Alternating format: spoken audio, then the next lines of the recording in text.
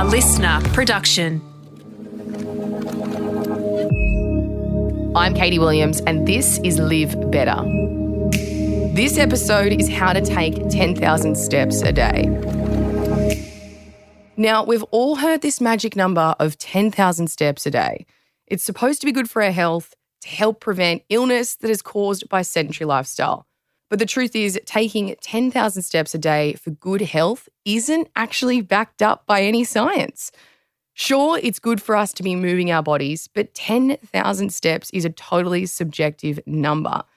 But even though it's not backed up by any science, a lot of us like to set this as a goal to make sure we're staying active and moving throughout the day.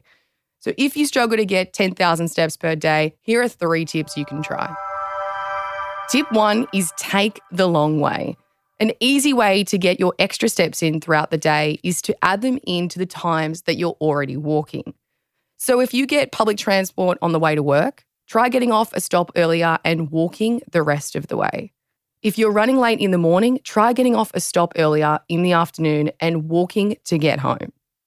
If you drive, try parking further away from where you need to be and walking longer to get there. These little things will accumulate throughout the day. Tip 2 is walk while doing other things. So if you know you have a phone call with a friend coming up, try and go for a walk at the same time. Or if you're listening to an audiobook or a podcast, try going for a walk and listening to it.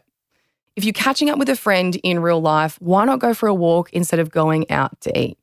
You could also try different hacks throughout the day, like if you're working in an office, try walking to the kitchen or the bathroom that's further away from where you sit.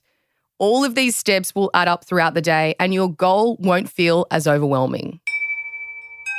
Tip 3 is break it up throughout the day. If 10,000 steps seems way too overwhelming, try and break it up throughout the day rather than doing it all in one go, and set yourself little goals throughout the day as well.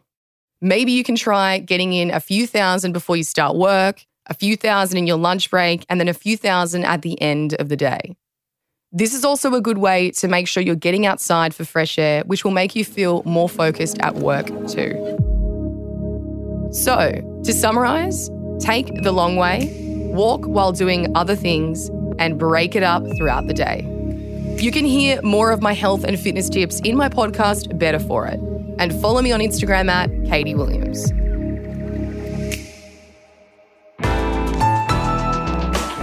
Listener.